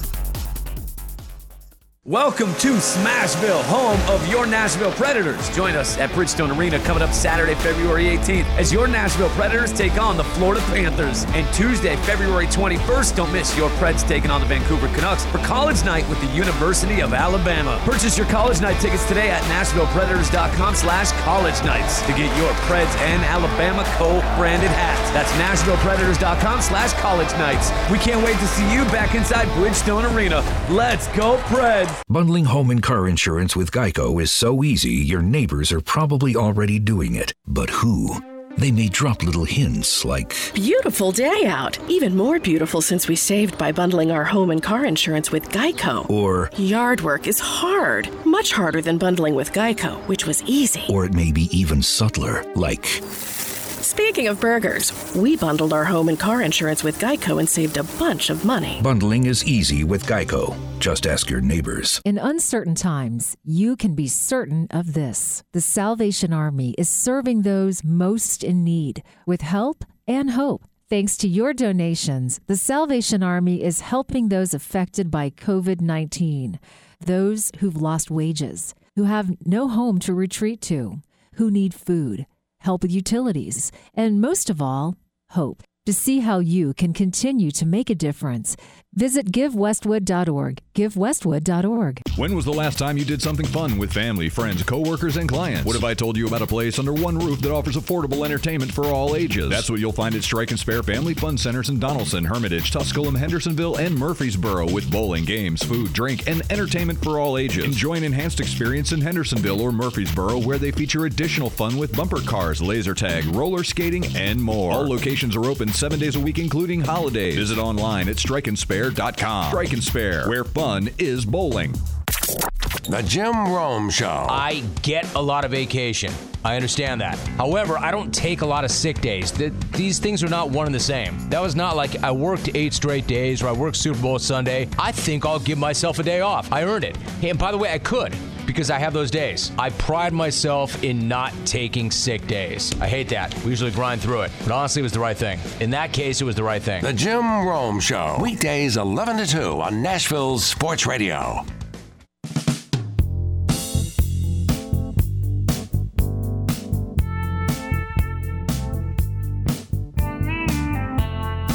The McFarland Show, broadcasting live in Rutherford County on 107.9 FM. I feel pretty comfortable saying Jim Rome will be doing a show tomorrow, it seems like, after that promo. I don't think he's going to take tomorrow off. Okay. So that's good for him. It's great that he doesn't take sick days. Or working is good. Take days off. That's great. Good to know. Thank you, Jim. Thanks for the knowledge. Tornado warning in Giles County, Lawrence County, and Murray counties until 4:15. Now, Murray County, of course, is Columbia is down there in Murray County. The other two counties are down well to the south, down there on the Alabama state line. I'm starting to see the radar now, and I'm seeing a picture of it. It looks like it is, okay. It looks like the actual tornado itself, if that's what it is well to the south of Columbia, but still within Murray County, to the south of Murray County. There. So if you're in Murray County, seek shelter. Yeah. Tornado warning. Let's go back to the phones. 844-5600. Let's go to Smyrna. Frank is up next, listening on 107.9. Frank, welcome in. Well, thanks, guys. Greetings from rather wet Smyrna. But yeah, it's wet everywhere. Only a couple of lightning strikes here so far, and thank goodness no tornado warnings here. It's coming, sir. Yeah, I know. Not good for diehard Frank, who, even though this is the season of my discontent with the Nashville Predators, I probably, unlike a lot of fans, I did not sell for tonight to the Boston fans. My daughter and I are planning on going to the game. All right. Well, unless I have to get a boat to get there, and then that's going to be a problem. Yeah, it's not going to be that bad. We've definitely seen a lot more rain than what we're going to get. Yeah, for sure. I was looking at radar a few minutes ago. I would say give this an hour, and it's probably out of here. That is correct, sir. And then I'm left to deal with the I-24, which that's a whole other story. Yeah. But can't fix that one. No, that will be forever an issue after all of us are no longer in Nashville. But that's correct. Anyway, a couple things I wanted to ask you about, and I guess one thing I want to get your thoughts on. First of all, for the Predators, Mark Borowiecki. I probably just butchered his last name. That's the just call him Boro. Yeah, we'll just call it Mr. Boro. I always really liked how he played the game. You know, he had that really awful injury way back, November? Yeah. Where he was got into the boards. I don't believe he's played since. No, am I right there? Yeah, you are correct. Yep. Is he out for the rest of the season? They have not made that announcement. I would be very surprised if he played. I would be very surprised if he played this season. Again, no knowledge on any of this, Frank. I'm just giving you my opinion. I'm giving you, and I've got to know Mark a little bit. He's a great, great guy. He's fun to watch, right? He plays exactly how he's a fan favorite because of what he does. He's not afraid to give up his body. He has given up his body for the love of the game his entire career. He's got a family that's expanding. And I honestly, he's been hurt a lot. He's had a lot of concussions. I wouldn't be surprised. Again, just my opinion. This is not any knowledge or trying to break any news. I wouldn't be surprised if Borowiecki calls it a career. I'm not trying to push him there. I'm just saying I wouldn't be surprised. His body's taken a beating over the years. It definitely has. I definitely would love to see him come back, but he does have a family and several small children. As would I. I would absolutely would not begrudge him one bit if I would shake his hand and says, "Well done, sir. Why don't you come up here and sit and watch the game with us up here at the 300 level?" He would do it. He would do it too. And we'll buy you a drink and you can sit there and enjoy it with us because you've earned it. And I was just wondering if you guys, had heard anything as to where we were with that. I mean, honestly, the way the season's headed, there's no reason for him to come back before next year anyway. If you really want to know the truth, I don't think he's going to play. That was a bad loss Monday night, guys. That tells me it's probably over for us this year, unless they've really pick it up in the next couple of weeks. This just Monday night just looked bad. It felt bad. I don't know. I walked down the arena just shaking my head, just at what I'd see. That we'll try to get tonight. And as far as the Vanderbilt basketball game Saturday night, okay, it's probably only the biggest game in about 6 years in Nashville, to be honest with you. It's a big one. And I looked at the price of the tickets, both on Vanderbilt's website, because the game is sold out. It's really not even close. Is it sold out? No, not even close. It's not even close. Because I said earlier this week, I said that I would be disappointed if that place is not packed. that game is not, unless they have a huge walk-up crowd, and I think I've figured out what the problem is. What is it? I went on Vanderbilt's website. Those tickets are $65 and $70 a seat, plus service charges. This is face value? Yes, and that's on Vanderbilt's website. Now, I went on StubHub. There's several on there for about the same price, more or less, and some they're just ridiculously priced. But I could not believe it, because my family and I doesn't, or my wife and I rather, doesn't fly back to Florida until Sunday. And I haven't been to a Vandy basketball game in 5-6 years now, and I really thought about going Saturday night, but not at those prices. I could understand if this was an SEC an NCAA tournament game. But come on now, it's a regular season game. Are tickets are they just that high across the SEC now, or is Vanderbilt gouging us? If they're gouging their fans, no wonder Memorial Gym looks like a ghost town. That's mercy. To be honest, Frank, I haven't looked at college basketball tickets in a while, so I don't know. I haven't either. I have not either, Darren. I know when I went to the SEC tournament last year in Tampa, I was getting in for 10 and 15 months a session. Couldn't give them away down there. Yeah. And so no, I'm not surprised by that. But it did surprise me. Even Tennessee and Kentucky on semifinal Saturday wasn't sold out. So down there. So it just, like I said, I didn't know if you guys had seen that, but that's going to keep a lot of people home. I think it's certainly going to keep me home. That's just. And I grew up a Vanderbilt fan, as you know. I mean, it's just frustrating for me. Somebody'd love to go to a college basketball game, but the biggest news I've got right now is you've been on the phone line with us this long, and you have not mentioned that the Braves have found their new play-by-play man. I'm shocked by this. I did see that this morning. Brandon Gaudin. I don't really know a lot about him, but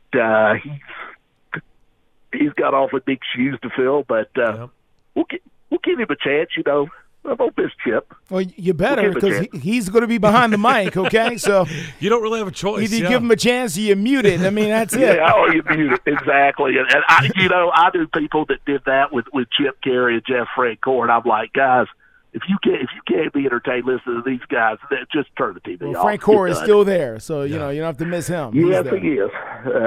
Yes, he is, and I'm sure Brandon will fit right in. And Braves baseball, I'm going to be hitting some spring training games in the next couple of weeks. Go check out what we got.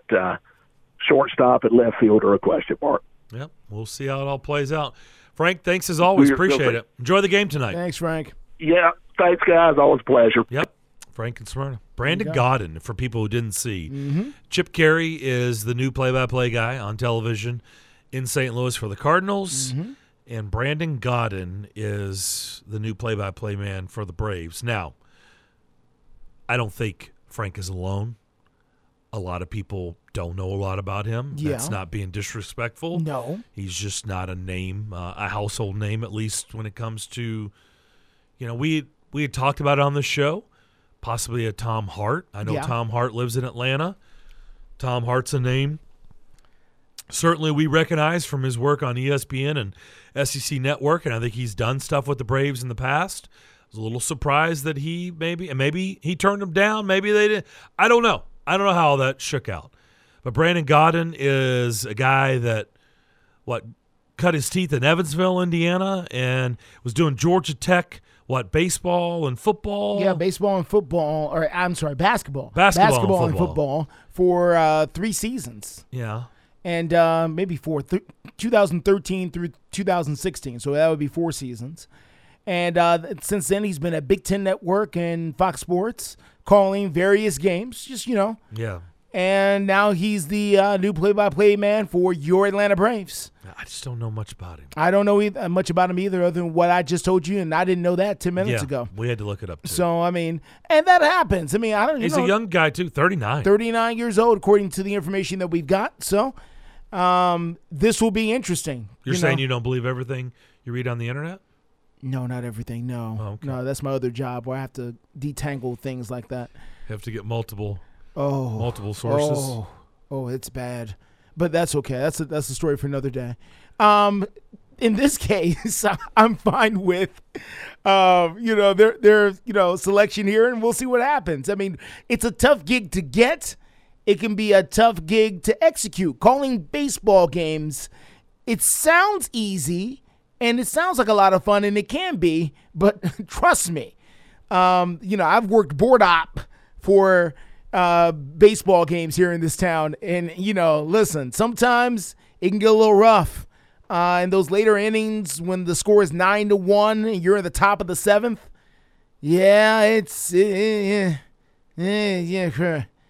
can be tough to find some things to talk about. Good news is they're trying to speed up the game, so there's that. I understand. I don't like it, but I understand. Yeah. I don't like any of it though. Let's try to sneak this in on the way out. We can circle back around tomorrow too. Do we not have enough time, Devlin? Let's play a little bit of it's quick. It's not long. It's about 45 seconds. It's 55 seconds, so we got to go. Here's Rand Carthen. Out in the community, whether I'm grabbing a quick bite to eat from somewhere, I can feel the excitement from all the beautiful people here in Nashville, everyone wishing me well, wishing the team well, and that's something that I take very seriously. I had a young man come to me and, man, we're going to win a championship and you're going to bring us. I was like, all right, let's pump the brakes. One thing I will say, it is my goal to bring a championship here, with the direction of Coach Vrabel. However, the one thing I can promise you is that I'll do the work. That's the only thing I can promise is that I'll do the work. I'll be diligent in the work along with my staff and everyone else within the organization to give this city something to be proud of. So we are very happy to have you in Nashville. Thank you, and go Gators. We just had that conversation. There you go. That was Rand Carthen with the Metro Nashville Sports Authority. Mm-hmm. Having a little fun. And look, I don't blame him. There's nothing he can guarantee. You can't guarantee anything. No. But you can guarantee your work ethic. Yeah. So I'm going to work hard and go Gators. Guess he still loves Florida, where he played. Hey, listen, you got to go home at some point, Does that mean when we get to some draft discussions, Titans will be looking at former Gators? Maybe. Anthony Richardson? Maybe. Anthony Richardson? Anthony Richardson? You would have the inside track. Have to keep that one in mind. I don't think so. I don't think so either. Hope not. All right, that'll do it for our show today. Remember, be safe out there. Enjoy the rest of your Thursday. Tomorrow, abbreviated show. But we will start at 2 o'clock, and we shall see you then.